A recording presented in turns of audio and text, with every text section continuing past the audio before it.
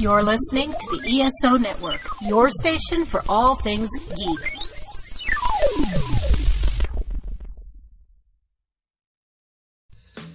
In a world filled with cigars, craft beer, comics, movies, and video games, only two men are brave enough to search out all things nerdy. It's the Cigar Nerds Podcast! And welcome to the Cigar Nerds Podcast. I'm your host, Smokin' Joe. I'm Brad Jackson. So, what are we smoking this week, Brad? This week we have another cigar by Punch, and this is sort of a collaboration, I guess, with Cigar City Brewing. Out of Tampa. Out of Tampa, where, you know, back when we were consistently doing beer 30s, we had drank a Cigar City Maduro beer, but this is the Cigar City by Punch Maduro cigar. Yeah, so they've, kind of partnered with Punch to create a cigar to pair with their beers. It will be available at at their factory and at select liquor stores, and also your regular cigar purveyors as well. I ran out of words there for a second. Your brick and mortars, if you will. Yes.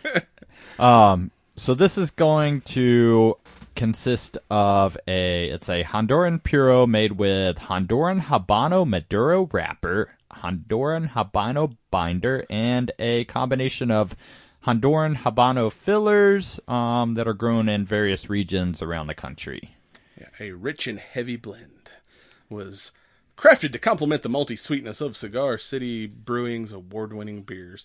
And out of their beer, because I'm not a IPA hophead fan, but their Maduro was kind of I don't want to call it like a brown ale or even a kind of on the portier side. But yeah, I mean it definitely had a malty out of their sort lineup, of mix that I remember. One was probably my favorite. Beer. Yeah, because I think with that one we even smoked a couple of just. I don't remember what cigar, but I know it had a Maduro wrapper because it's like, well, if it's got Maduro in the name, it's got to pair with a Maduro cigar. And I think even the can said something about that. And I mean, so far I'm really digging this. You know, it's got a little bit of earthiness and woodiness to it. Little sweetness, from that Maduro wrapper, but also just a little bit of bite, from the Habano and the wrapper and the fillers.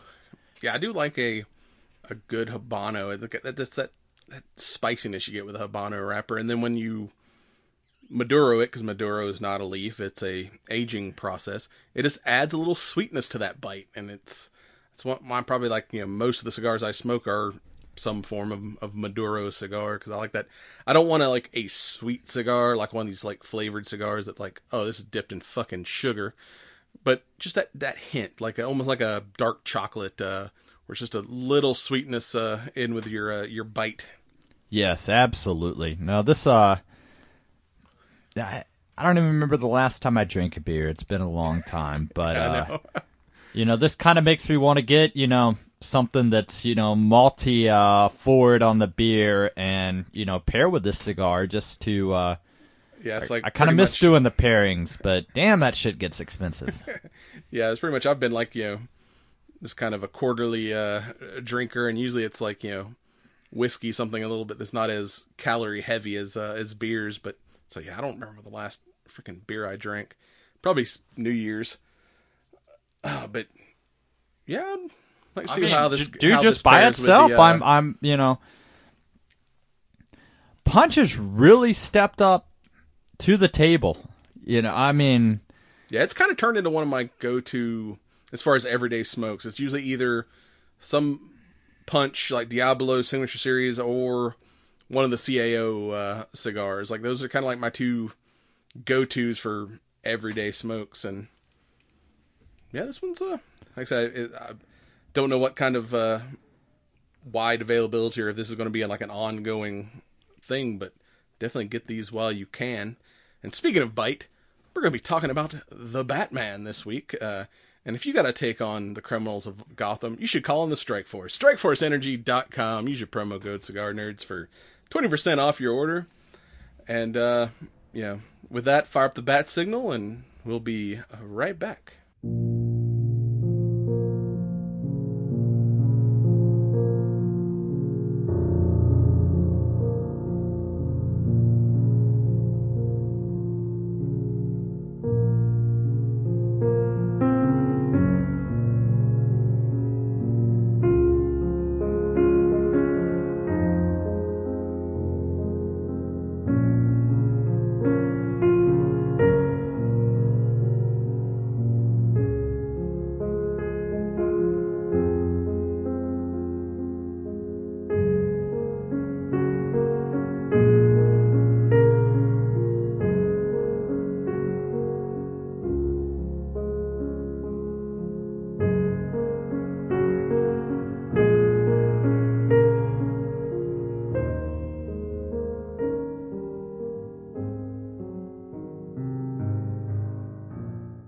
And welcome back. This week, fire up the bat signal. We're going to be talking about the Batman. I mean, I see a light off in the distance, but I don't see a bat. Here, hold on. Let me do the hand shadows or whatnot. Okay, there we go. Oh, fuck. I touched the tip of my cigar.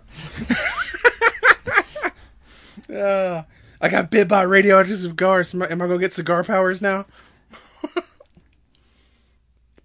Maybe. It was not the hero we neither wanted nor asked for, but it was the hero we got. Yes. Cigar Man. I just like appear in a puff of smoke. Burning your enemies to ash. Nice. So yeah. No blood, no foul. I'm not no blistering yet, so I guess we're good to go. Yeah, we're talking about the much delayed. Should I go get my trauma bag just to, make sure you're okay? No, I think we're good. I got good reflexes. I'm like, hey, this hurts. Let me pull my finger away. I mean, I got all this, cold compression and, burn treatment and everything. I got to use this stuff. It's going to expire, and it's expensive. Here, let me throw on my tourniquet. Throw on your tourniquet, your arm goes numb, and give yourself a stranger. You gotta do something, to like. See, you should have cut yourself very badly, then cauterize the wound, You did it. You got your order of operations wrong. Anyway, sorry. Yeah. I digress. We're going to turn this into a 3-hour segment to match this 3-hour movie. Yeah, I got to say, that's probably chief complaint on this movie is it's 3 fucking hours. And we've gone to see movies that are pretty long that didn't feel like 3 hours. Because they were so, like, kind of action-heavy. Like whatever. I forgot what the runtime is on, like, Endgame or some shit, but it's like... Yeah, but, I mean, that's almost nonstop, in your face, like, edge of your seat, where... Whereas this is such a... I don't want to say slow, but... And we'll kind of get into why this isn't really a superhero film. But it's very, like, film noir, like you said, off-camera, or... It's really a detective drama, so there's a lot of, like... scenes of solve the puzzle. Yeah, investigation, something like that. So it's like it doesn't keep you as like on the edge of your seats as like a 3-hour action fest would. So it's like you felt the 3 hours. Yeah, that's why this will come out probably the whatever. This should be out, on the 18th. Our episode will air on the 19th. So by the time you folks are actually listening to this, if you haven't seen The Batman, it will be on HBO Max. So, yeah, if you don't want to go we're sit in stereo. If you don't want to go sit in the theater till your ass goes numb watching a 3-hour movie, you can now watch it online. And kind of the benefit of watching it at home, you might be able to turn the brightness up on your TV so you can see something, because this movie was dark as fuck. And not in the tone of the film, which was kind of dark, but it was just like visually like black through the whole... I think he goes out in the sun twice this whole movie. He could have been Morbius, because it was like... No, don't go out in the light. The light sucks. I'm going to stay in my hole until it gets dark, because vengeance needs darkness. But I thought that was kind of cool, I mean, this film, like paired so nicely with, you know, references to stuff like The Killing Joke and so many of the, you know, short, you know, novels for, you know, prior to Batman actually being Batman.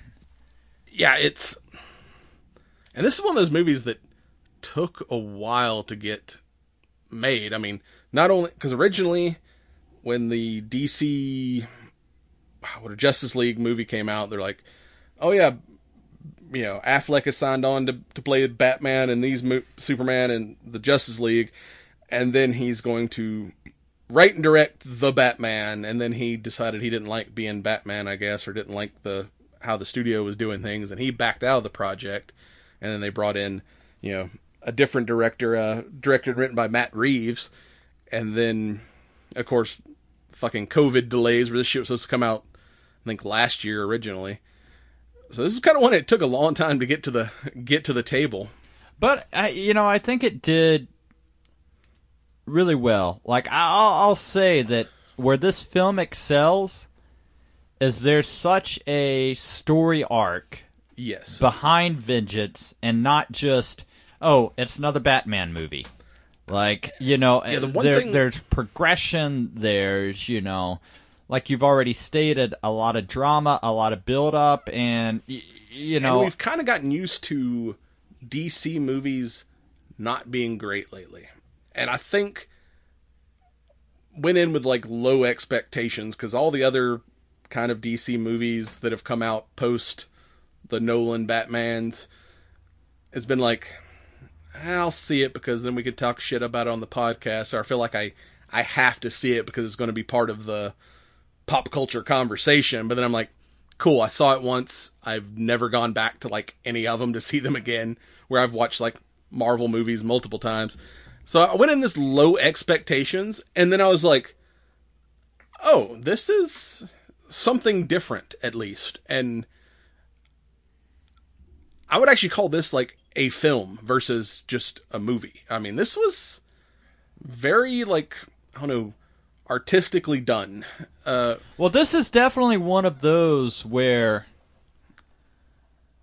you know, part of my issue, like, is watching this and knowing it had a 3-hour runtime, and I'm just like, you know, there's certain scenes that just seem to draw out forever, and it's like unnecessarily forever. Like, all right, I get it. You've got duct tape. You're going to duct tape your hostage mouth shut, but I don't need to see there and film millimeter by millimeter of duct tape coming off the roll. Like, rip that shit off. Let's get the mouth covered and get the show on the road. But at the same time, like, during all of that, there's so many Easter eggs and clues, and, you know, to bring that detective aspect to the table that, you know, this is a film I could probably watch 3 times, and all 3 times pick out something different that I missed going on, you know, in the background that's a subtle hint to,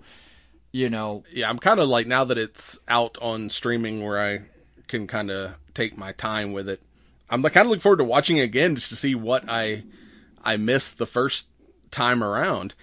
And it's one of the things that I really like about this. It's, of the Batman movies, like you said, this one felt closer to the comics, you know, and took inspiration from like The Long Halloween, Year One, and a couple others. It's the first like in the comics, you always like, there's always like Batman's inner dialogue where you get to hear what he's thinking. And they've never done that in any of the movies. Even like the animated stuff, when they did which I loved, the animated Dark Knight Returns, I think it is, or Dark Knight Rises, whichever one. Which that comic book is heavy with like Batman inner dialogue, and they take none of that out in the animated stuff. This one, there was actually voiceover. You actually got to hear like Batman's inner dialogue in parts of the movie, and it's like, oh shit, this is like, they made a fucking comic book movie without it being a superhero comic book movie, because this was pretty much a detective story. Like, you could have taken the bat suit off and give him like a trench coat and a fedora, and this would have been like some kind of like old school, like, detective noir movie. Well, I guess from here on out, spoiler warnings. But throughout the progression, we all know the character as Batman, but this is before he identifies himself as Batman. Like, he starts out very much, sort of DC's version of the Punisher. Yeah. Where, hey, I'm doing this for vengeance. And, you realize that all he's doing is empowering, the opposition and the foes that, he's going after. And yeah, it's some of those scenes where we were getting his whatever monologue and stuff where he's like, I can't save this city. Like, I can't be everywhere at once. So the light in the sky has to strike fear into everyone because no one knows if you're going to be the one that I come for that night. So it's like, there's people doing bad shit, but he's just one man. And he's like, like that first kind of rescue scene you see of him where he shows up in the subway where somebody's getting robbed and kicks the shit out of a bunch of dudes and then tries to like help the guy up. And they're like, please don't hurt me. Like, he's like, as scary to the people he's saving as he is to the criminals. Well, I mean, look at, how... And he's like, because I think story-wise, he's been Batman for approximately 2 years. And he's like, I've been doing this every night for 2 years and it doesn't seem to be getting any better. There's still scum everywhere. It's like I feel like I'm, fighting a losing battle. Well, I mean, even the good guys, that should, be helping, they should be supporting each other. But like you said, because of his methods and, the whole vengeance motto, it's like, you've got no support from anywhere because, you've set out and done exactly what you said, and everybody fears you. Yeah, and even like the first murder where the Riddler kills the mayor, and pretty much the only person in the kind of police world that likes him is Gordon, who's not even Commissioner Gordon yet. He is like Lieutenant Gordon, so even he's got bosses and stuff. Now, that was kind of a cool detail when you see the bat symbol, bat light. It's not like, in the comics and stuff, it's always been on the roof of GCPD where Commissioner Gordon can call in the Batman. But it's literally like in an abandoned building that was like partially under construction. It's like, so it's like, he's still not like official like relationship with Gotham PD. And like all the other cops, when Gordon brings them in to view the crowd, he's like, why is this fucking freak here? Like on our crime scene, like, Gordon's the only one that sees like kind of the potential and is like, this dude knows things we don't. At the same time, like, how many of those cops were dirty? Like, and they know they're dirty. They don't want to be found out and discovered. Like, yeah, they hate him because like half the, because that Batman Year One when Gordon's taking, it's like he had to come in and clean up Gotham PD before it became the kind of the good organization that it was. And kind of the cool thing I thought about this movie, because it's not it's an origin story without being an origin story. It's, he's been Batman for 2 years, but he's still not the experienced crime fighter hero that he is. So this is not an origin story of Batman. It's an origin story of the hero Batman. Yes. Like, of the court, he, like I said, he's the Punisher pretty much as it starts, and by the end of this journey, he's like, becomes something more and learns how to be a hero. And I was like, that was a cool kind of transition at the end of the film. I thought it was kind of interesting. Like you said, he's in his infancy. So a lot of the gadgets and, that's always the thing, dude. His utility belt and his endless array of tech and toys. And you can see that on this, he hasn't learned how to use all that stuff yet. Like, you always see, oh, I'm just gonna, swoop down and fly, on my squirrel suit, and I'm crash landing. Yeah, some of the fight scenes, he's like, dude was taking some hits. He wasn't like the badass ninja that he's become. He's like, he got fucked up a couple times. He managed to come out on top, but it was not like the the quick, decisive victory we're used to seeing when it comes to the Batman. This is not Kevin Conroy's Batman. But I don't know. I mean, it did a great job of, humanizing. Yeah, and we've not mentioned it yet. Played by Pattinson, who, and he didn't sparkle. I know, it's like I had no Robert Pattinson. Yeah, I had and that was the complaint a lot of people had when they cast him, was like, oh, we're getting sparkly Batman. But no, like, that's what most people know him for, is those stupid Twilight movies, and I hate those fucking movies. My wife watches them all the time. But that guy has done a lot of, like, these weird, low-budget, like, artsy dramas and shit. And, like, the dude's actually, like, a legit actor if you watch, like, some of his other kind of lesser-known films. And it's like, and then you see him as Batman, and you're like, oh, dude looks like shit as Bruce Wayne. Because, again, he's not become the hero Batman yet. He's like just vengeance. He's like, Bruce Wayne is just like a guy I have to be. Like, I don't want to go to the board meetings. I don't want to do all this shit. Alfred, you deal with like the business stuff. I'm just going to sit in my basement and make bat gadgets. And like, so we've always seen him with like, all this cool high tech shit that Lucius Fox has built for him. But he's literally like in an abandoned like subway station under Wayne he doesn't Tower. even have a bat cave yet. Yeah. He's like, freaking hand building his stuff and, working out and whatnot. And like, even the Batmobile looks like some 60s hot rod that some, redneck built in his garage, which was totally badass, but it's not like the Bat Tank from the Nolan universe. Like, he's not gotten to like, I'm going to build some like high tech shit. But he's still like just fucking, he's like, no, like fuck everybody. I'm doing this all on my own. My mission is my life, fuck the company, fuck Bruce Wayne's life. Like, no, I'm Batman like 24/7. And anytime he has to go out and do things as Bruce Wayne, it's like a huge kind of problem for him. He's like, I don't want to, my mission is all there is.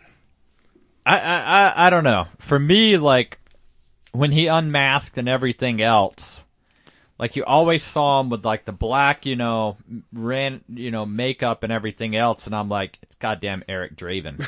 It's the fucking Crow. Like, he's not the Bat, he's the Crow. Yeah, he does look like when he goes out, like when he goes to the mayor's funeral, it's like, oh, this is like, looks like emo Peter Parker from Spider-Man 3, and he's just like a fucking disgruntled kid. But then when he puts on the bat suit, it's like, all right, it's pretty legit. But yeah, I don't know, and I gotta say, like, I loved,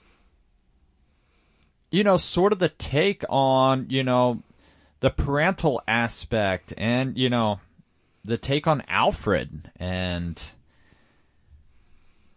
Yeah, I like Andy Serkis as Alfred, because if you've ever read the Year One comic or watched the animated version of it, in most of the Batman stuff we've seen, it's adult Batman and Alfred is this old dude. But Alfred was a badass back then. He was like, MI6 freaking James Bond before he, became the Wayne's butler and kind of secretly their like security guy.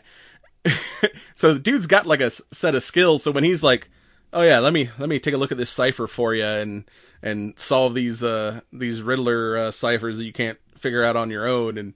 And like, pretty much he's the one who provided, like, he's like, I should have been a father figure to you, but I was more of a mentor and a trainer. So he's like, teaching you how to fight and survive is like the only way I knew how to raise a child. Like, so, I wasn't a father. I didn't have experience being loving. I'm like, all right, let me turn this kid into a soldier so he can survive the world he's been dropped into.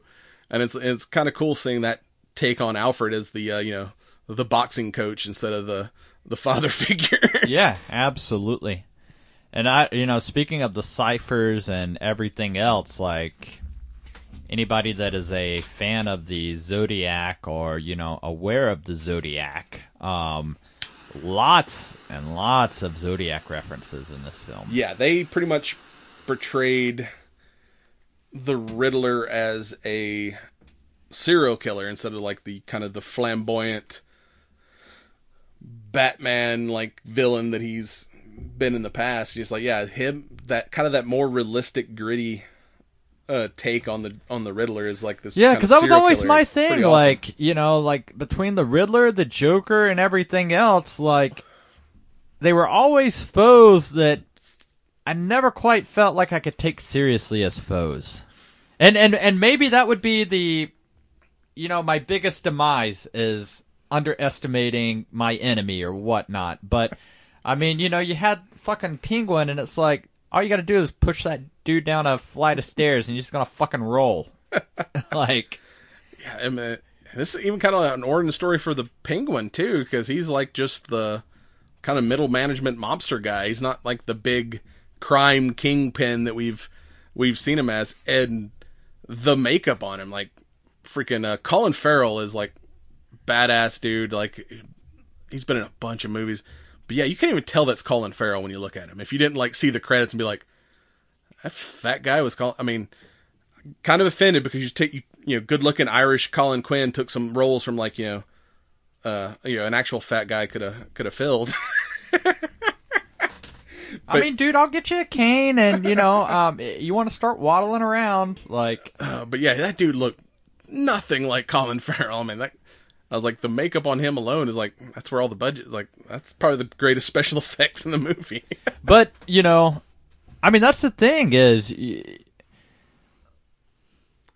like the physical appearances of Penguin, of the Riddler, like they look nothing like the characters out of the, the comics or anything else. I mean, the fucking Riddler, dude, that looked like, somebody that had never left his mom's basement, He's married to his computer, and it almost had like a Seven feel to it.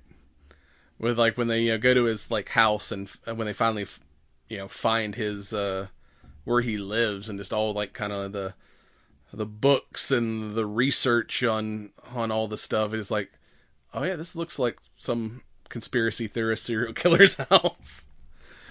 Oh, but yeah, that dude was creepy as fuck. But what was I don't know. I had a thought. We went off on a tangent, on a path, and I can't remember what my original thought was going to be.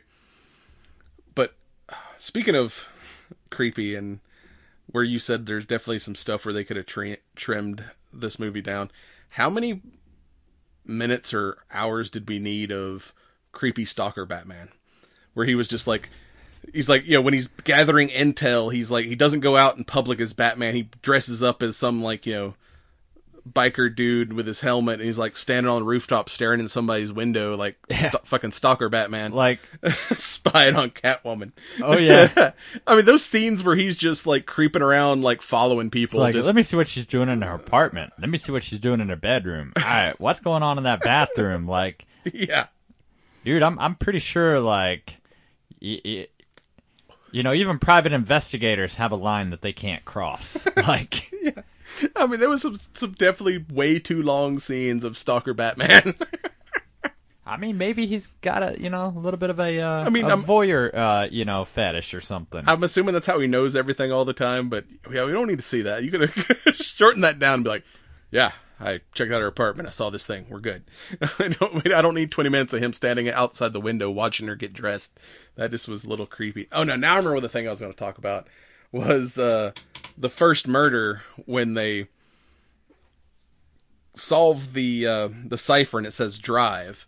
So he like calls up Gordon. He's like, yeah, did he have like a car? And they go down to like the mayor's garage, and it's like, full of like fancy ass cars. And he sees like, cause the mayor's thumb had been severed and was missing, and he sees like a thumb sticking out of the tire. He's like, I think it's this car. And he gets in, and him and Gordon are looking around, and he hits a button, and like a freaking fingerprint reader, Yeah, well, yeah, fingerprint reader, and then it pops open, and there's a like a thumb drive stuck in there, and he's like, "How'd you know that was in there?" And he holds up the thumb, because the clue to the thing was, he's like, "Thumb drive," and he's like, "Oh shit, we got a funny one. I hate the funny ones." But he missed the biggest clue drive of all, though. Yes, the carpet. Like the mayor is beat to death with this weird ass hammer that turns out to be a thing you use to stretch carpet out. And after all the things, like you think Batman is solving these crimes, but the Riddler is so much smarter than that. Everything that clue that Batman uncovers just leads him down this path that eventually, like, the whole purpose of... Because the Riddler, we find out, is like a forensic accountant, and he uncovers the fact that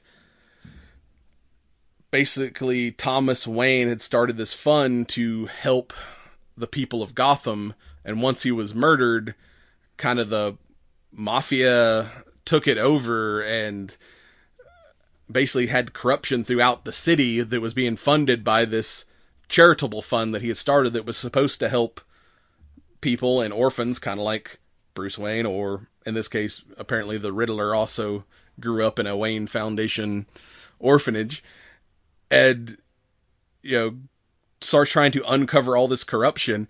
But the real, like, kind of the big bad is Carmine Falcone, but he's this recluse that, like, runs his entire criminal organization from his nightclub and, like, never leaves the building. And pretty much all these little crimes that Batman thinks he's solving is just getting him closer and closer to, like, getting Falcone arrested so the Riddler can finally get his vengeance and kill him. It's like, you gotta bring the rat into the light. Like, this whole, all this thing is like, he played freaking Batman, like, all the way up to the very end. It was like, you think you're winning, but it's like, Riddler's actually, you're doing exactly what the Riddler wants this whole time. I was like, oh, when that's, like, finally revealed, you're like, damn, this dude's, like, way smarter than I gave him credit through. Yeah, absolutely. Like, I mean, the build-up and everything else, it's just like, oh, shit. Like, you played right into the hand. Yeah.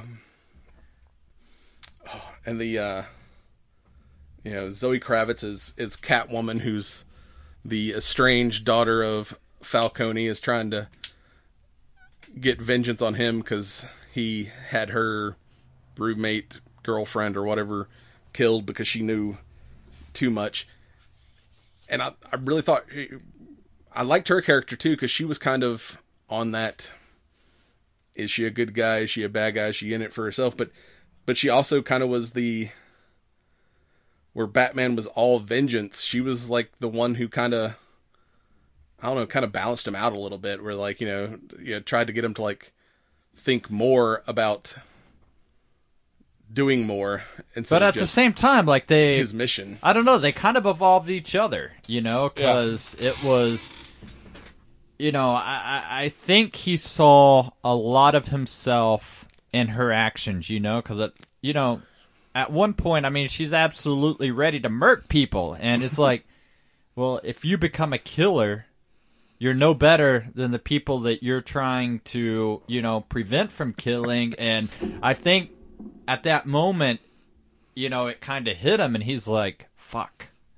Like, this is one of those where I've got to take my own advice if, I'm going to progress and not get to that same, plane. Or even when he, because he's, like I said, ignoring the business of Wayne Enterprises to just pursue his agenda, and when he has to go to the mayor's funeral, and the new person who's running for mayor, who's kind of a little more idealistic and, as far as we know, not part of the widespread corruption, she's like, did you know your company and your father did, like, a shitload for, like, charity, and as far as my research goes, you've done nothing since you've taken over the company, like, and I want to see that change. And, she kind of gives him that, Bruce Wayne can be as beneficial to the city as Batman. Like, I could do more using both of my, resources, Batman taking care of the night and Bruce Wayne taking care of shit in the day. Like, maybe I can get more done if I'm not just completely focused on this one mission. There's more than one ways to There's improve more than my one city. way to skin a cat. Yeah. All right, Bat. Oh, yeah. But kind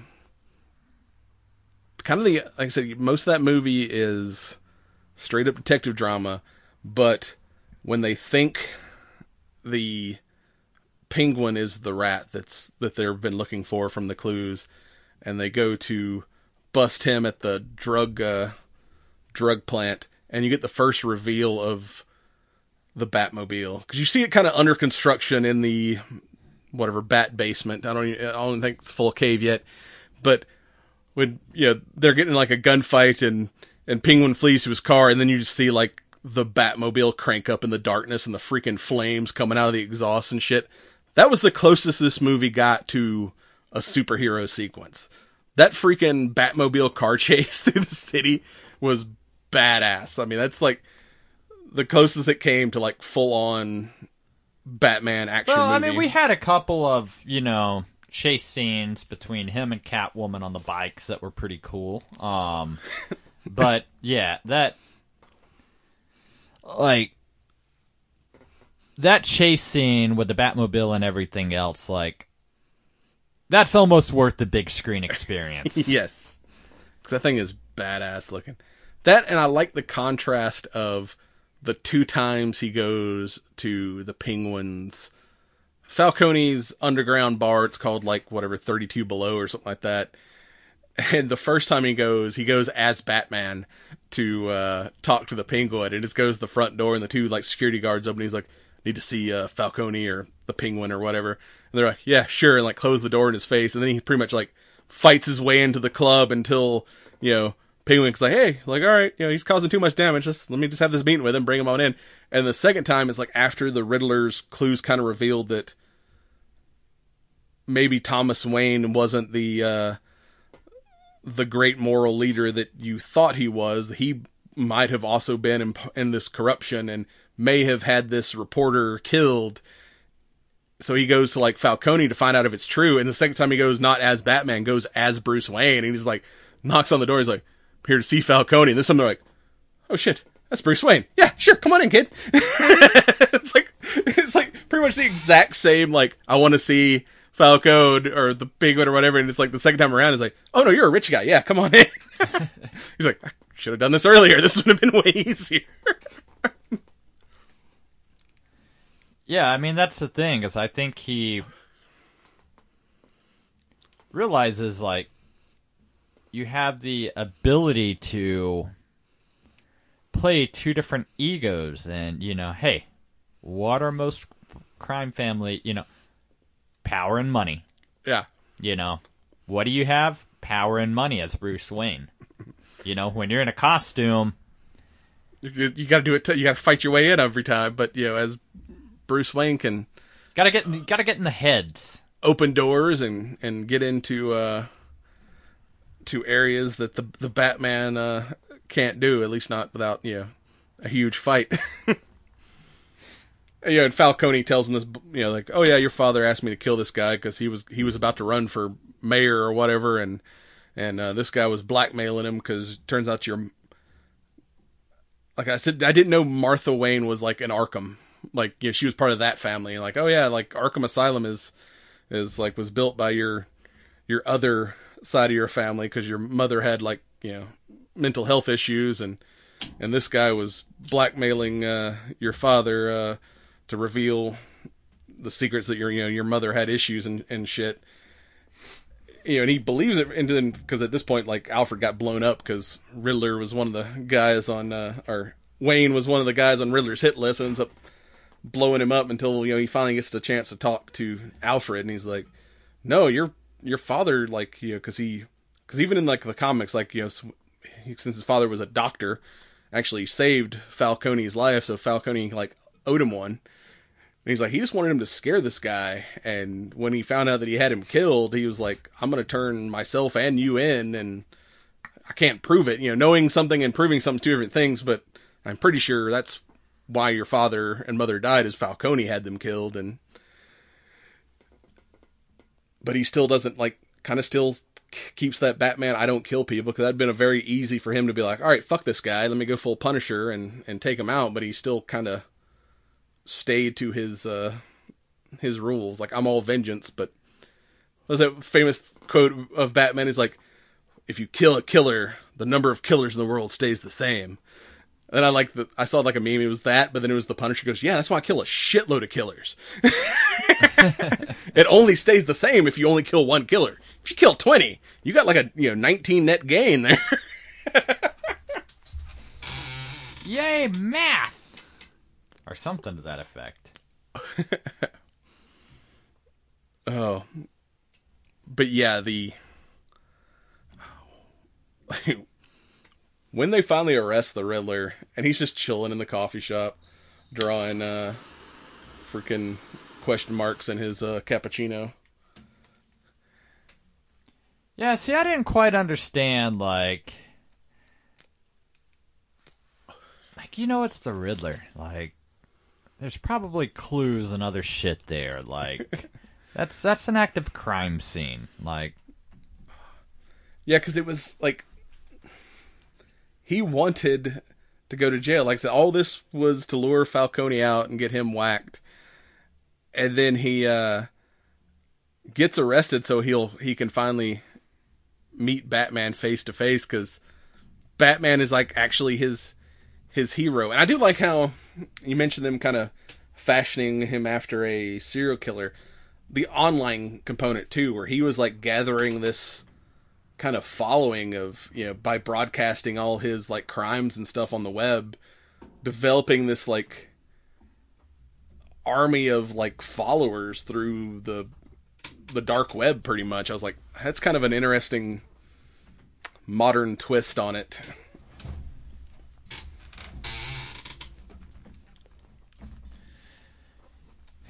yeah, that was the thing, is,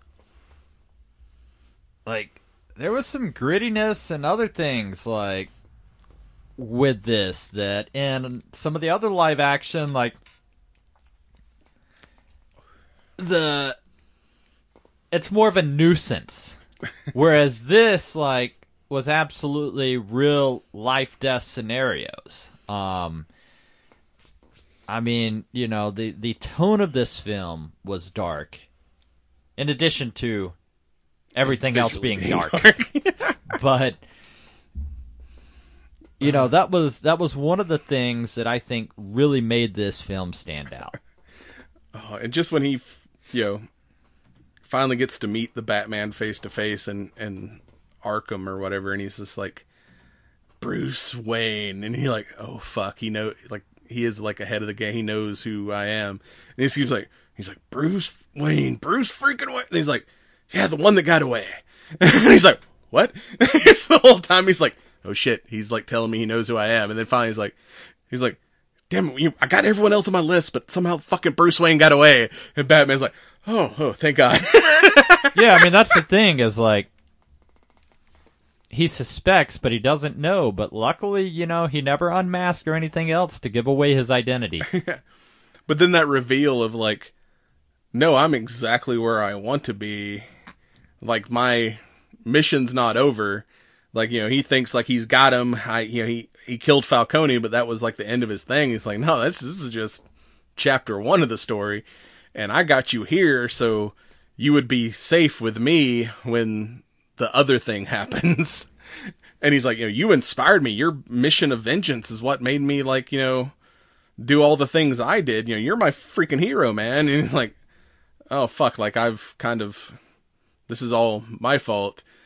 And then he kind of goes back to the Riddler's house, trying to find like, all right, like I'm a fucking idiot. Like, he's kind of led me by the nose to this whole thing. What is he actually doing if this is not the end game? And then, the carpet tool. Yeah, and this big rug. Yeah, just the one random cop that's there doing security, and he's like, what are you doing with that carpet tool? He's like, what? He's like, yeah, my dad used to work, like, lay carpet. That's a tool you use to, like, get carpet into the corners. And he's like, oh shit, this was, like, the fucking clue all along. And then finds that whole, like, map of Gotham that, where he's, like, had his followers plant bombs and shit, and was like, it was all about flooding the city, which he was too late to stop. But even that wasn't the end game. It was like, all right, I flooded the city. All the rich people are going to retreat to the stadium, because that's like the high ground. And then I'll just kill, like, all of Gotham's elite that have decided to hide out in this one location. And then that was the second kind of the most Batman-y action sequence we got, is when he goes to the Gordon stops the mayor from getting assassinated, and then Batman like kicks the shit out of all of the Riddler's henchmen up there in the lighting. Yeah, but I kind of like that whole the whole chat room aspect leading up to that. Yeah. I was like, that was very AOL chat room. Like, that could have been any of us when we were teenagers. Yeah, man. Like, fuck the elite. Let's, take down the government. And everybody buying their homemade Riddler costumes to go, go gun down the elite. And even that, like, the place is flooding and there's, like, a generator gonna fall and, like, electrocute everybody. And he has that moment where he, like, loses his shit and he's, like, almost to the point of beating that one dude to death before, they stop him, and he's like, sees how,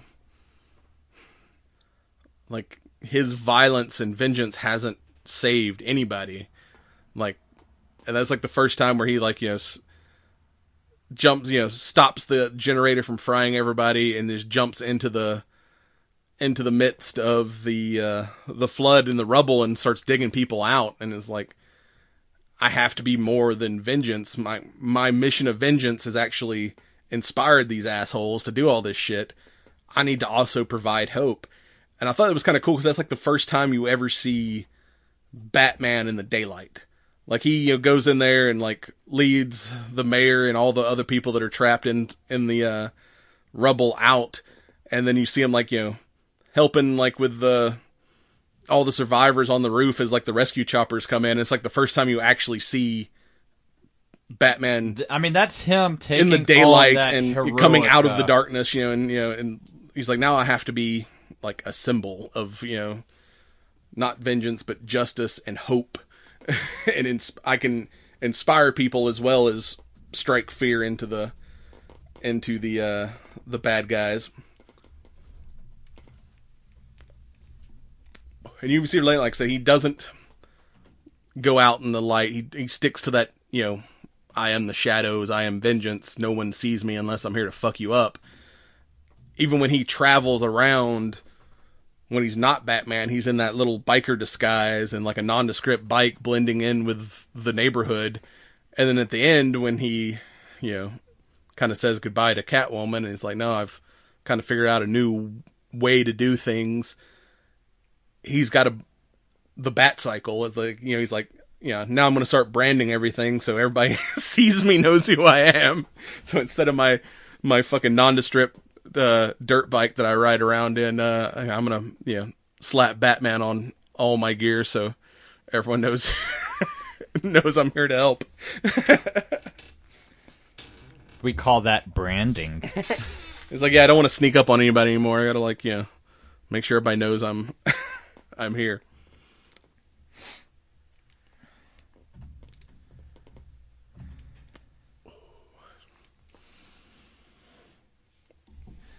Yeah, I don't know. Like, just the progression, the arc. Like, there's a lot that this film offers that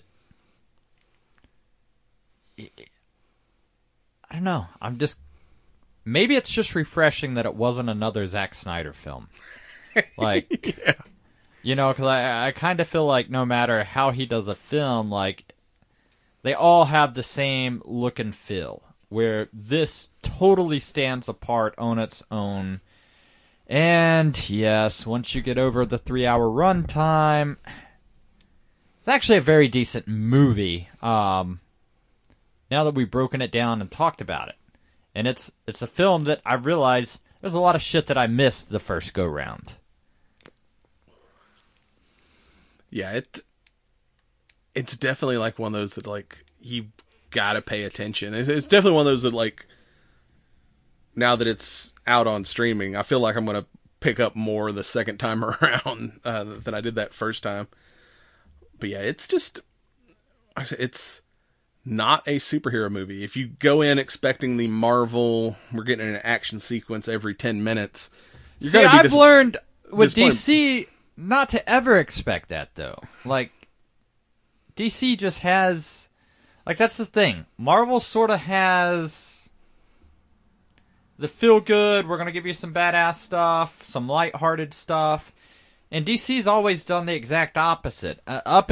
till recently. Then they've started. Yeah, they started trying to kind of copy the Marvel thing and do all these interconnected movies, and it's not done well. I mean, they've had like financial success, but they're not, like I said, great movies that I want to see a bunch of times, with the exception of some. I mean, the first Wonder Woman movie was pretty good. The second one was not great. First Aquaman was pretty good. But it seems like with this movie and the Joker, they've decided to kind of go back to that non-connected universe. Let's do these strong solo films. So I don't know if they're... I mean, the Flash movie, who is part of that DC expanded universe, supposed to be coming out, eventually. But I don't know, do they scrap that whole connected universe thing altogether? Or do they keep doing this where, like, all right, we're making stuff that is part of our Justice League universe, and then let's also throw in these more artistic solo projects? I mean, so far, just stick with the solo artistic stuff. Find your own niche. And they've already said there's going to be sequels to this version of Batman, and they've planned a couple spin-off TV series that's going to be on HBO Max. I think the Penguin's getting a series. So, yeah, I don't know if they continue to try to do this Justice League universe, or if they just... Because they got to replace Batman, because, I mean, Pattinson's still kind of young to play... the Batman that's in the DCU, because that Batman is like, a guy in his 50s probably. It's a more long-term Batman. Or do they say, all right, because right now they're trying to juggle both. We're just going to reboot the timeline, and this is the new Batman. Batfleck never happened. I mean, that's entirely possible, because it looks like they're doing kind of a multiversal Flashpoint thing with this Flash movie. Is that all right, this is going to be the last of our DC Justice League universe. We're going to end it with the Flash and have him reboot the universe, and now our Justice League is Pattinson's Batman, and we kind of, like I said. So how do you think he would do, full on Batman? Hey, I'm polished. I've got my gadgets under control. I have access to the full Bat Cave, all the intel. Does he pull it off as well? Because I think he pulled this off because he's playing a character that we don't... In his beginning stages. Yes. He's not as he has refined and polished. He's not Michael Keaton's Batman yet. Nobody's going to be Michael Keaton Batman. See, I don't know, because now that I've seen this, I'm like, Pattinson's actually a really good actor, but if you're going to do full-on grown-up Batman, you also have to have a great Bruce Wayne. Like, he can do the dark and brooding and kind of emo Bruce Wayne, but can he do the suave Playboy cover for Batman? Like, I don't know if I see a happy put together Robert Pattinson in anything. He does great weird gritty characters, but I don't know if he can also do the Playboy, a billionaire role. So yeah, like, I don't know. I think DC either needs to scrap that whole connected universe Marvel plan and go back to doing these kind of independent universes, or they're going to have to get better at making those other films and then let these kind of exist in their own universe. Because I don't know if you could bring Pattinson's world into the world they've established with the current Justice League movies. I don't know how well that kind of aesthetic would fit together. No, it'd be too much of a cluster. So yeah, it's either either could keep doing the separate branches, or just get rid of the Justice League EU and go back to these kind of small, more artsy. Now, small, it's still a $200 million movie and made like $800 million so far. But so did it make $800 million because it was a good movie, or did it make $800 million because this is the biggest name that we've had release in theaters in a long time. Yeah, because it was it's made the most money of anything released this year so far. But then we got Doctor Strange coming out in another month, so that's probably going to break that record. But I think it's the runtime definitely probably cut back on how many people were seeing it. But I think, yeah, was worth going and seeing in theaters, even though my butt was like numb by the time we got done with it. But yeah, I think, like I said, the Joker was, which I've still yet to see the Joker, but everyone says that's a great movie.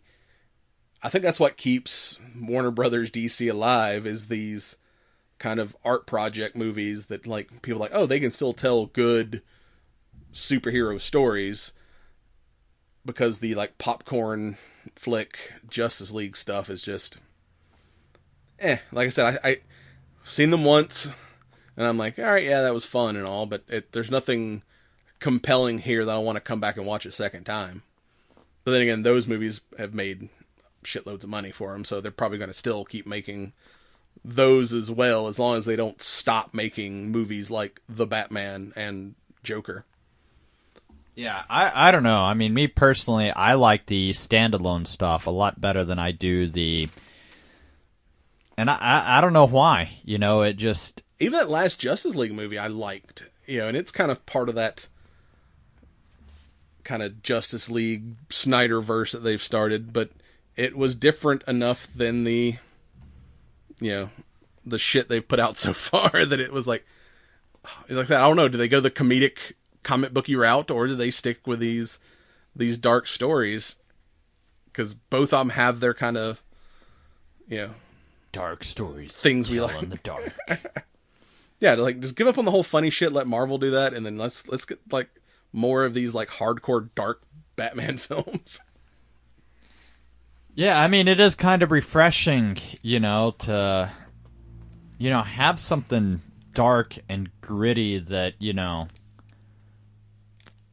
the adults can enjoy. Like, I can appreciate a family film, a family-friendly, fun, hey, yeah, type superhero film, but, at the same time, this felt unique. Yeah, it was, in a world of reboots and remakes, this was something new.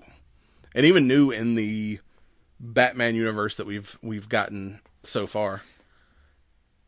And we haven't talked about, but John Turturro as Carmine Falcone. I liked him as that dark gangster character. Oh, yeah. I've always seen him as, like... Dude, he absolutely sold, crime syndicate, mob boss. Yeah, he was, like, personable and likable, and then in a second, he's like, oh, this is a dark, evil man. He had that balance so well, and it's like, I know he's done some more dramatic stuff, but mostly I've seen him in, like, comedic roles, like Homeboy from Transformers and dude in, like, Adam Sandler movies. Like, I was like, oh shit, this guy is, like, legit actor. Like I say, he pulled off, Falcone, like, excellent in this movie. Like everybody that was in this film, like, brought their fucking A game. Yeah, definitely. And it may be just the fact that I went in low expectations because it was Pattinson, and it was also the last couple DC movies have not been great.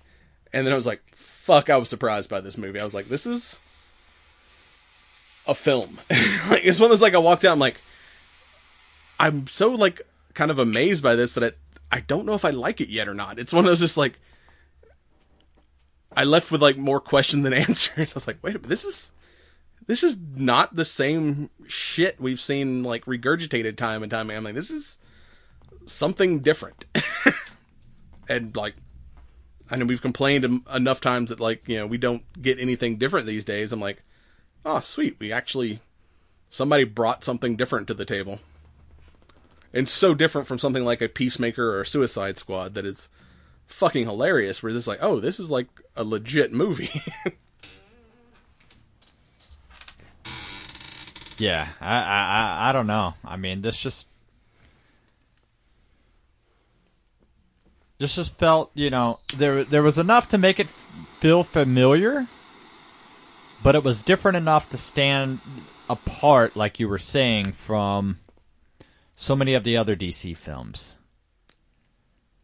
You know, and I think that's what DC needs to focus on, is breathing new life into its franchise. Yeah, and with the post-credit scene of Riddler losing his shit because, Batman stopped his ultimate plan, and his next-door roommate is like, buddy, you just need a friend. And then that laugh at the end, and you're like, did we just meet the Joker? We met the Joker. So, a Joker in this kind of new, dark Batman universe, that has the potential of being, like, pretty epic. I mean, they may go full, like, horror movie with the next Well, movie. I mean, think about, Michael Keaton's Batman, and the Joker on it, where he's unleashed, fucking gassing all of Gotham and everything else. Like, I mean, they went pretty hard with, the Riddler and the explosions and trying to, flood the city and, hey, all of my followers, gather your arms and, we're going to take out the city's elite. Like, yeah, I mean, I had kind of flashbacks to Seven, to Saw, like these good, like, psycho serial killer mystery movies where the Jokers... Oh, yeah, absolutely the Saw reference, because you see the dude sitting there on the, fucking chair with the shotgun, like, oh damn. So the Joker, I mean, if Riddler's, we get serial killer version of Riddler, fucking Joker is like full psychopath, mass murdering motherfucker. I mean, yeah, the next movie could be, has the potential to be like some serious fucked up shit. And I'm on board to see what the fuck their version of the Joker ends up being. Yeah, no, I definitely would like to see a continuation. And so far, he's got a good Joker laugh. I mean, he's no Mark Hamill, but I give him props on his Joker laugh. That was creepy. So was that Leto, or was that somebody else they cast? No, it's like somebody completely different. It's let me find his name here, because he didn't even get like credited as the Joker. It was as unseen Arkham prisoner. Barry Cogan is the actor's name. And he's been in. He was in Dunkirk, and been in a few things. He played. Did you ever watch The Eternals? That last Marvel movie came out. Well, it is on Disney Plus now, so you can go see that without having to pay for it. But there's one of the Eternals is a kind of a younger guy, and his power, because all of them have different powers, is mind control. So he basically becomes like a cult leader at the. And so yeah, that guy is the one who plays. So is Eternals worth my time watching? It's pretty good. It was fun. It was very loosely connected to the rest of the MCU, but it's got some definitely some cool action and whatnot. And there's some funny ass shit in it too. But yeah, especially if you got Disney Plus, you might as well watch it. It's you've already paid for it essentially. But yeah, this once you see the one guy who has like mind control, who like once they kill all the monsters, they kind of all just retire, but they're immortal, so they all go off and live lives. And he like hates humanity, so he basically starts a cult in the jungles of South America and pretty much mind controls everybody and tries to build his own like utopia. But yeah, that's the new Joker. Cool. All right. He's got kind of a weird look too, so with like some facial scarring and all that stuff, he might be able to pull off a good Joker. So any final thoughts on? Well, let's say the Batman first. You got anything we haven't covered yet that we need to talk on before we? No, I mean I think we pretty well covered all the bases. I mean, last night I was a little bit harsh on it, but after analyzing and dissecting, like there's a lot of content and a lot to appreciate, and I would be, in the comfort of my own home, absolutely willing to watch again just to pick up on all the things that I missed in the first go-round. Yeah, like I liked Zoe Kravitz's version of Catwoman. I liked the Penguin. And we're supposed to be getting that Penguin series where I guess she's going to show him, because he's kind of left, with Falcone dead, he's kind of left to take over the Mafia there in Gotham. So I guess we're going to kind of see his There's absolutely grow up story to him becoming the big criminal that he's always been. So what do you think of this here cigar as we're getting toward the end? Cigar's great. I don't know. Did it pick up on spice about midway through for you? That's what I'm thinking. It's getting a little more peppery toward the end. Which, like I said, if we had a good like malty beer to go with it, it would definitely be a balance of like that spice and then like the malty sweetness of one of those Maduro beers. So I could see where this kind of would balance each other out. Yes, absolutely. I mean, I'm digging it though. I mean, it's very reasonably priced. For folks that are, fans of, Maduro, Habano, you like that maltiness in your cigar. This is right up. It has absolutely maintained that earthiness throughout, but it did pick up a little bit on spice. Like this is a cigar that makes me want a beer. Yeah, like it. I definitely expected that.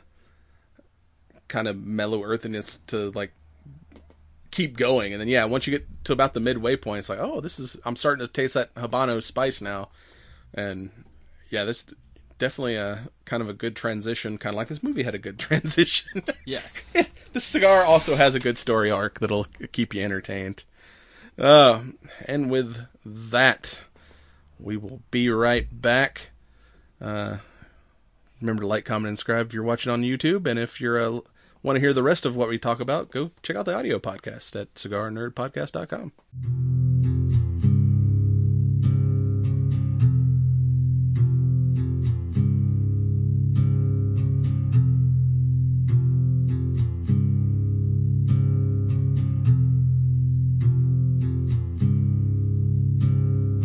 Underneath the bridge, top is sprung a leak, and the animals I've trapped have all become my pets, and I'm living off of grass and the drippings from the ceiling. It's okay to eat fish, 'cause they don't have any feelings.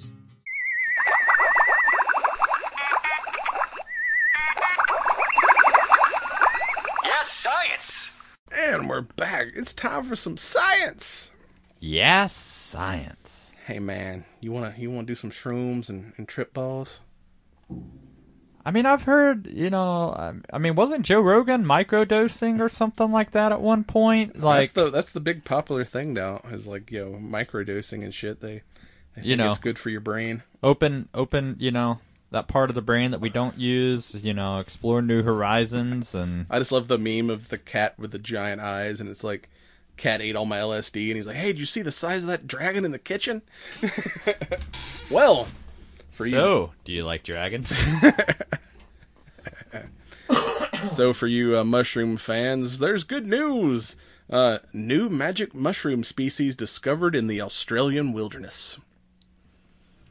From the land down under. I'm from a land down under. So yes, a mysterious mushroom was recently discovered by Dr. and this is a cool like comic book name, Alistair McTaggart. Whoa, Alistair. Alistair McTaggart, a fungal genetics researcher at the University of Queensland, while sifting through soil samples taken from the Caddo and Litchfield National Parks in the Northern Territory, analyzing soil sample, noticed DNA sequences of a cibocil fungus that had never been identified before. I suddenly predict an uptick In Australian vacations? Yes. Specifically to this region.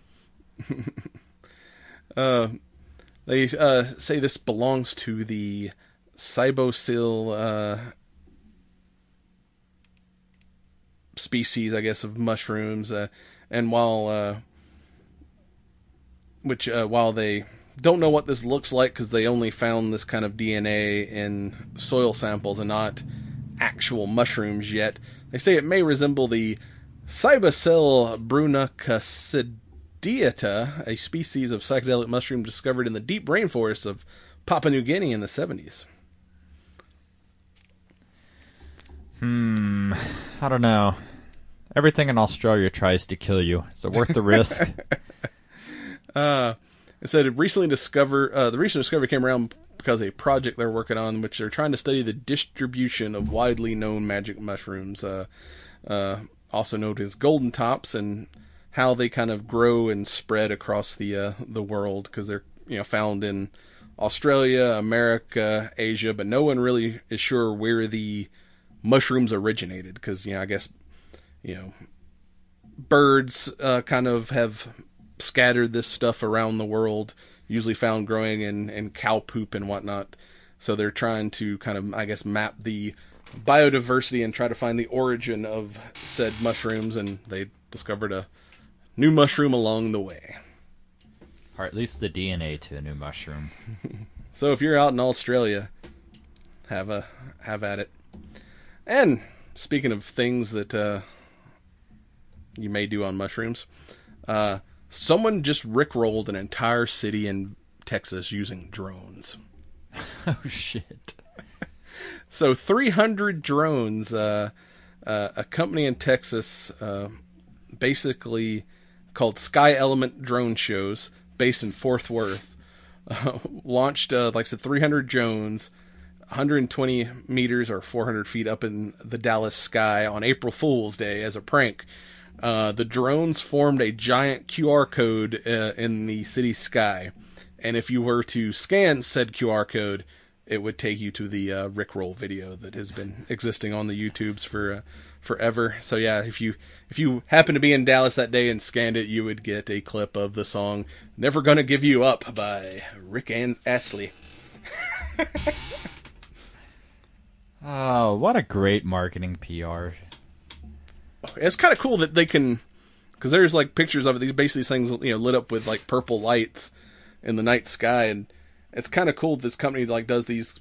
Basically, I don't know. We used to all go see the old laser show at Stone Mountain. It's like kind of like night sky laser shows using drones to make images in the sky, which is kind of a cool concept. But yeah, that forming a giant QR code is, I've never seen that happen before, and that's kind of hilarious using drone swarms. Yeah, I think it'd be kind of do cool that. to see, like, I mean, I can remember going, one summer to, like, the Pink Floyd laser show and stuff like that. Like, a drone show, though, might be interesting.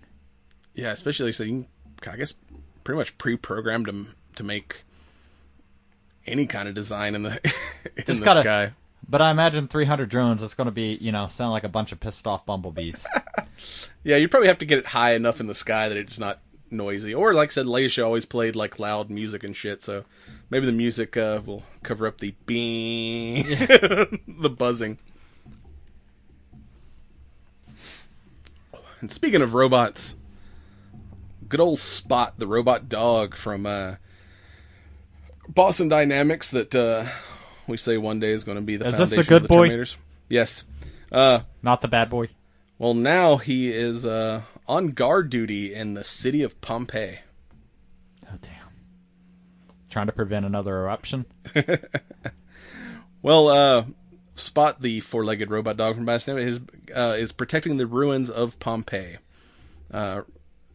Basically, like I said, the city, since it's been dug up and has become like an archaeological park, they've had problems with vandalism and also illegal excavations, grave robbing and whatnot. So since it's such rough terrain around this city, including several basically tunnels dug by grave robbers or legitimate archaeological digs that are not the safest places to be. Spot, who was kind of designed to navigate using radar and LiDAR and other stuff, rough terrain, is able to kind of patrol the site and also get into these small caverns and, search for anyone up to nefarious plans. And also, since he can proceed with greater speed and safety, I guess kind of monitor the conditions of the park to see if there's anything dangerous that needs to be kind of restored, or able to get in to places where it might be more dangerous for researchers to get to kind of check the status of the site. And he has a sidekick called Black to Fly, BLK2Fly, which is a drone that can actually kind of connect and communicate with Spot on the ground and work together to keep the ruins safe and stop them from getting more ruined. Yay, we don't have ruined squared. Yeah, so this is a 163-acre park that Spot is currently patrolling. He's a good boy.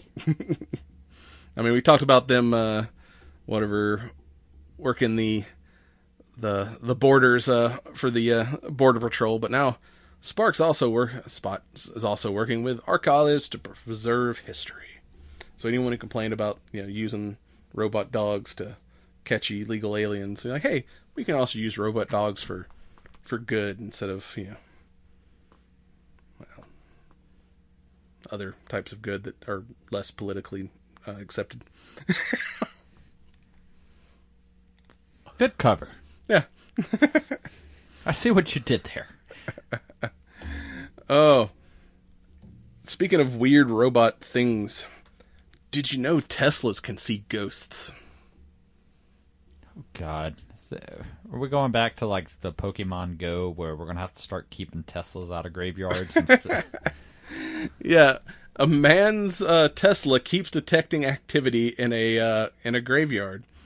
A video by @Iam3Dgar on TikTok, which I do not watch.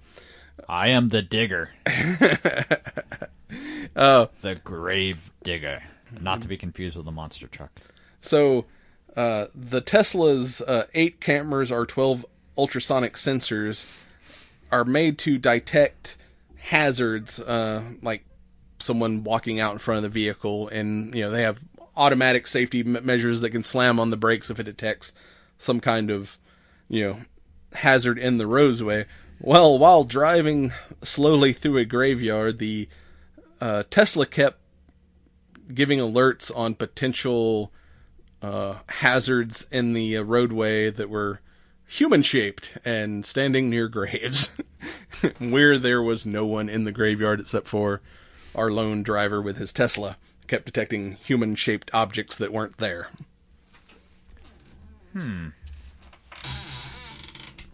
Wonder how, like, 'cause a lot of times, like, there'll be gravestones and stuff with, like, angel statues and,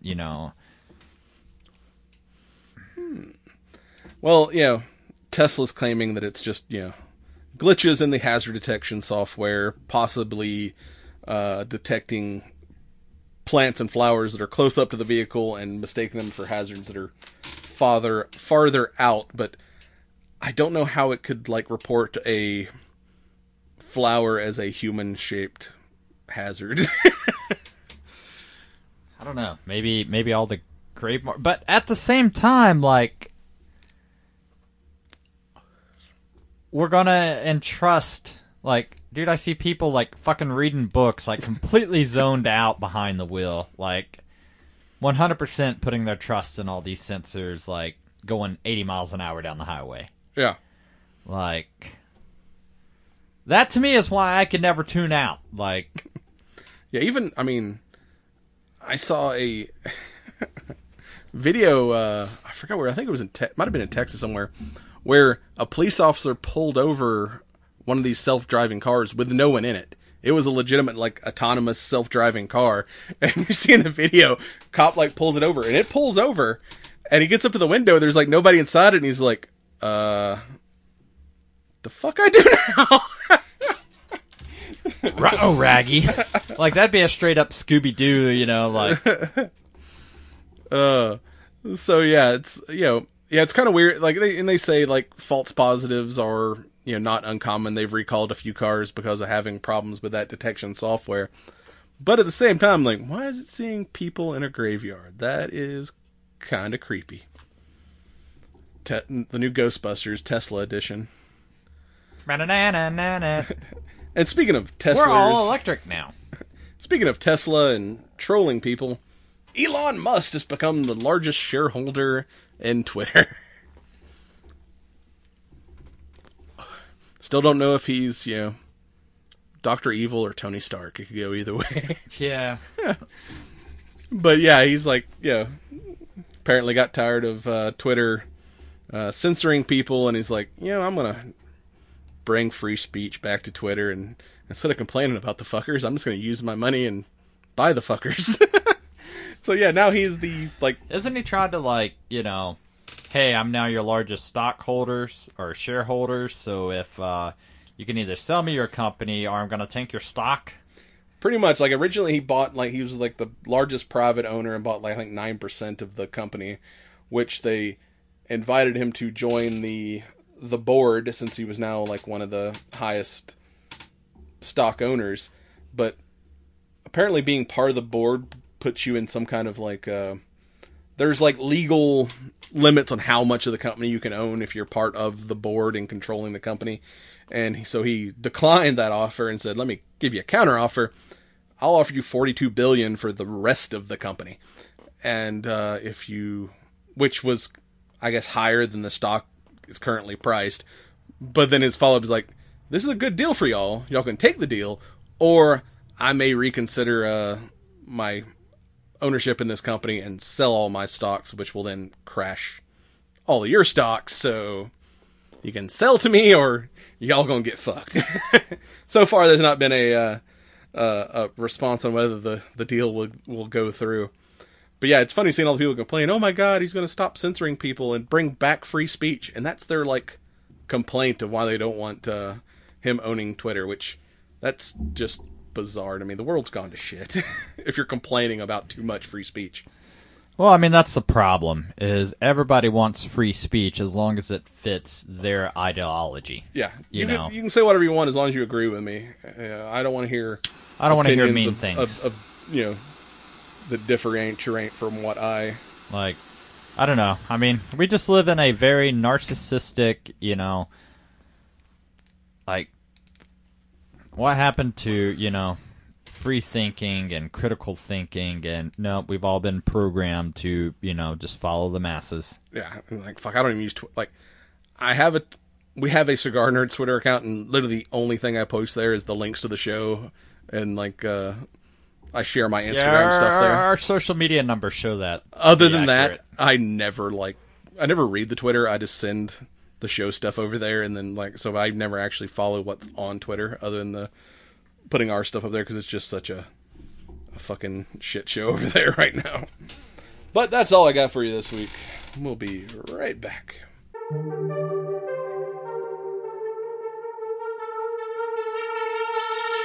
Comic-Cons are back, and fans are ready. Hear all about it on The Con Guy Show, where we keep you up to date on all the events, the movies, the people, and the conventions that drive your passions and feed your fandom. Straight from the nerdy heart of Hollywood, California, we are proud members of the ESO Network, your station for all things geek.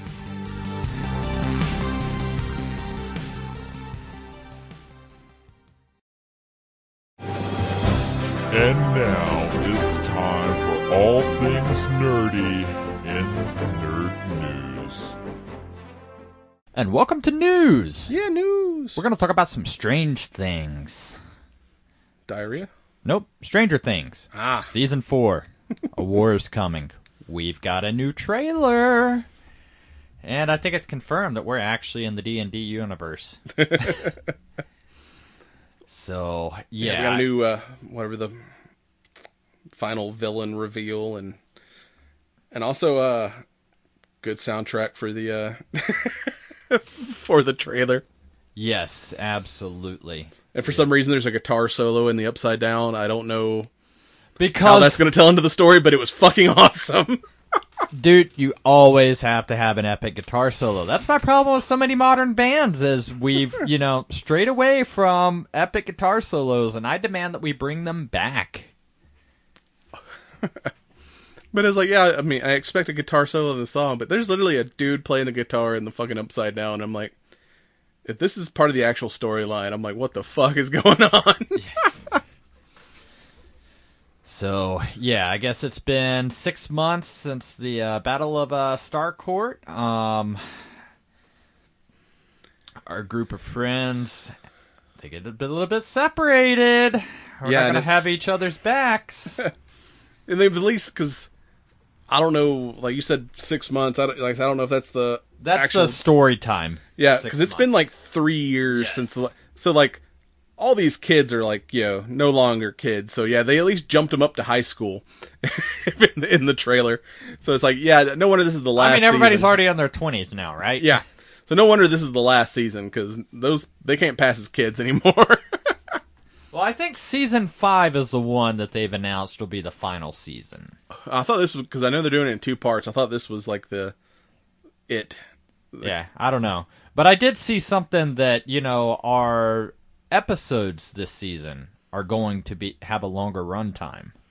Yeah, I didn't look at the episodes, but I know they're doing it in 2 parts. The first one coming out May 25th or 27th, and then the second half coming out in June.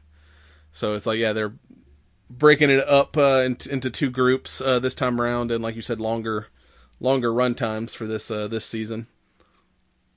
Yeah, so we're actually going to, have a split. So, season 4, volume 1 will be May 27th on Netflix, and then volume 2 on July 1st, just in time for the Independence holiday. Celebrate your independence in the Upside Down. Or do they find a new level now? Now there's the sideways. Whoa. At the end of the day, it's going to they're just going to keep continuing until, they've completed the Konami code. Yeah. We finished the up and the down. Now we have infinite Stranger Things. Now we got to do the left and right. So, Walking Dead, I think the series has officially wrapped up after how many years? Way too many years? Yeah, too many. Know. I quit watching I've not watched any of... I got caught up on the graphic novels, and they've progressed so much faster, and I'm just like, man, I can't watch the show now because things just progress so slow. Yeah, I got out of it after whatever the season after they killed Glenn. I only made it about halfway through that one, and I've not seen anything since. Wasn't that like season 1? No, that was like, 4 or 5. They killed the cigar smoking guy when they killed Abraham. I'm like, I ain't watching this shit no more. And then I never watched the other one, the whatever the LA version of The Walking Dead. I never got into that one. 11 seasons. 11. So yeah, now we're getting this anthology series, Tales of the Walking Dead. So yeah, this is going to be 6 different stories, set around the apocalypse with new characters and, some returning characters as well. Which might be interesting, some... I think it'd be, instead of like takes. A, continuous, season, like, that was my thing, man. Like, dude, like, all of season 2 was literally 3 pages of the novel. Like... I'm just like, you guys were literally at the prison for a couple of days. How did we make an entire season revolving around, the prison? Like, just let's move the show along. But I guess that's how you get 11 seasons. Yeah, a lot of filler. A lot of filler episodes. Yep. So... yeah, we've got a teaser, not really a whole lot of details. I think this summer is when Tales of the Walking Dead is set to appear on AMC, so for fans of the series, definitely something to, check out if that's your thing. We're going to talk about some buddy cop films. We did get classic genre of film. Yes, absolutely. I always love a good buddy cop film. So we have a couple in the works. One is a new upcoming series. It's going to be The Takedown. It's like most of the stuff we're talking about this episode are Netflix things. I mean, Netflix is going for it. Well, I think Amazon is still working out, it's still for John Cena to star in everything that it's working on. But, I mean, dude, Netflix has put out some quality stuff. So yeah, a lot of their, you used to go to Netflix to watch old TV shows. Now it's like their original content is mostly what I end up watching on there. Yeah. So, the premise is basically, two cops, very different backgrounds and careers. The pair are reunited for an investigation that takes them across France. It's going to be like Hot Fuzz. French Fuzz. Yes. A simple drug deal turns out to be much bigger criminal case wrapped in danger and unexpected comedy. The only thing is this is English dubbed. I noticed that from the trailer. I was like, what's going on here? Yep. So this will come out kind of like that last Jean-Claude Van Damme movie I watched that was all dubbed. I got dubs. We're going to make a rap song about dubs. We got some dubstep, yo. Whoa. Lub, lub, lub, dubstep. May 6th, 2022 is when this is set to release on the Netflix. The next thing that we're going to talk about, also at Netflix, Beverly Hills Cop 4. That's interesting. I had no idea that they were bringing that back. I mean, the first two Beverly Hills Cop movies are freaking classics. The third one was a little weak. Yeah. Well, I mean, we're going to get to, Murphy's going to reprise his role as Alex Foley. And, Should be interesting seeing him do... I mean, we're going to get a new director, but Jerry Bruckheimer is back to produce. So I'm hoping with him in the producer role that we won't, lose touch of, like you said, we had two. Third one, a little meh.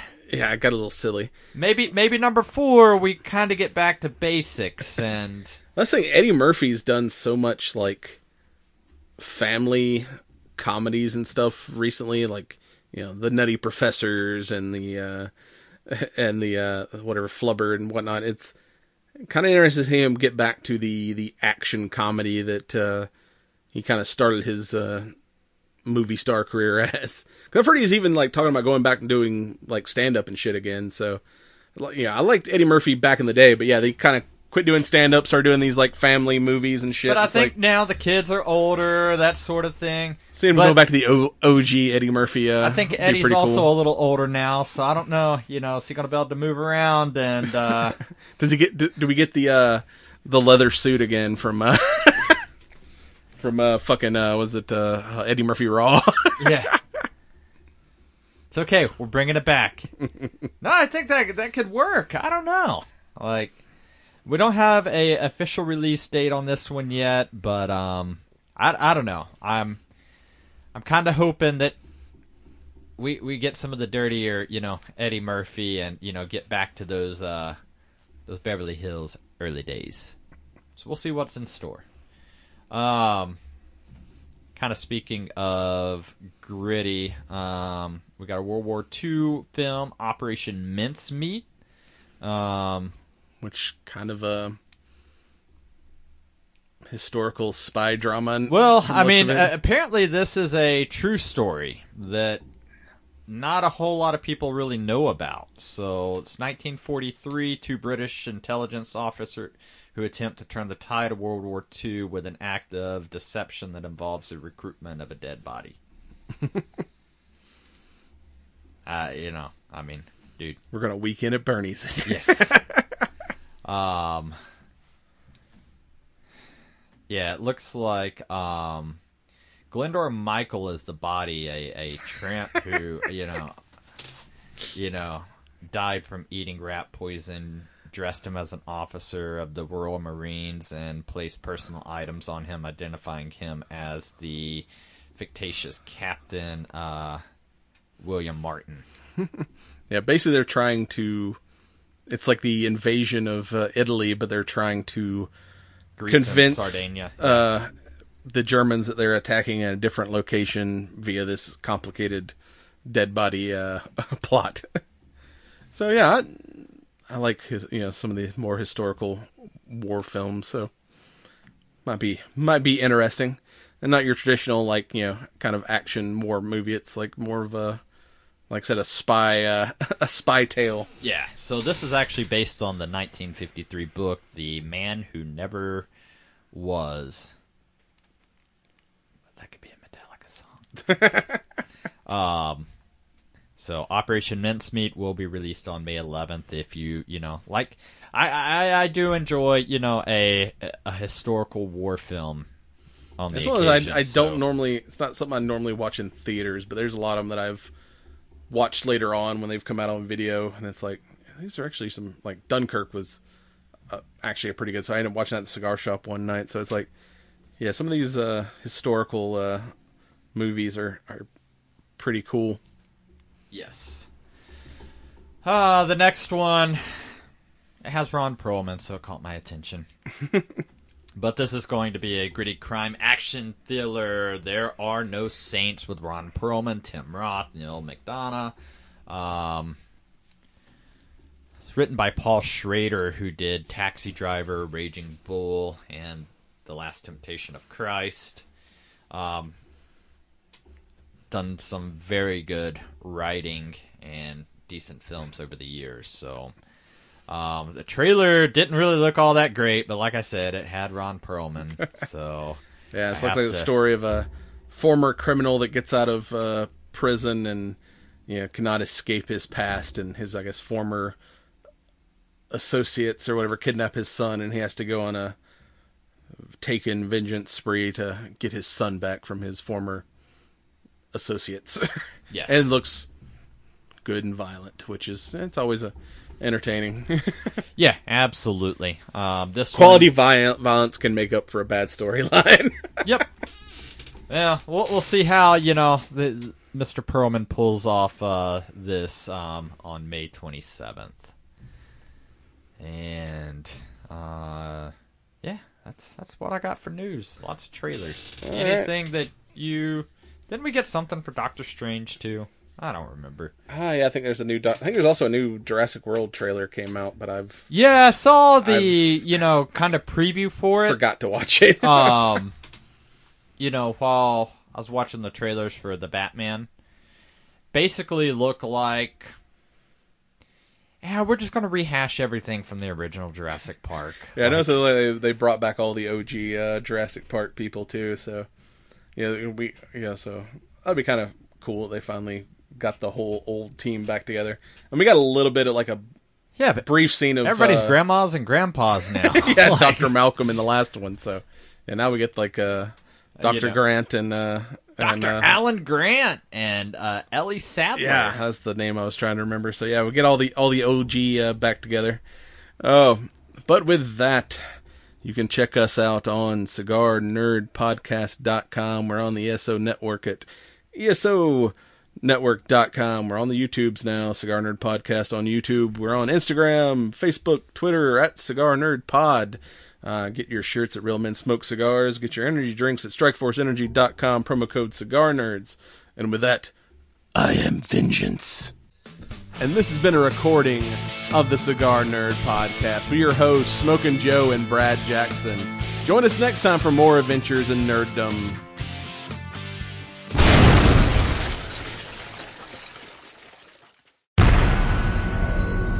This has been a broadcast of the ESO Network. Be part of the crew and help support our shows by donating to our ESO Patreon or by shopping at the TeePublic store, which can all be found at www.esonetwork.com. The ESO Network, your station for all things geek.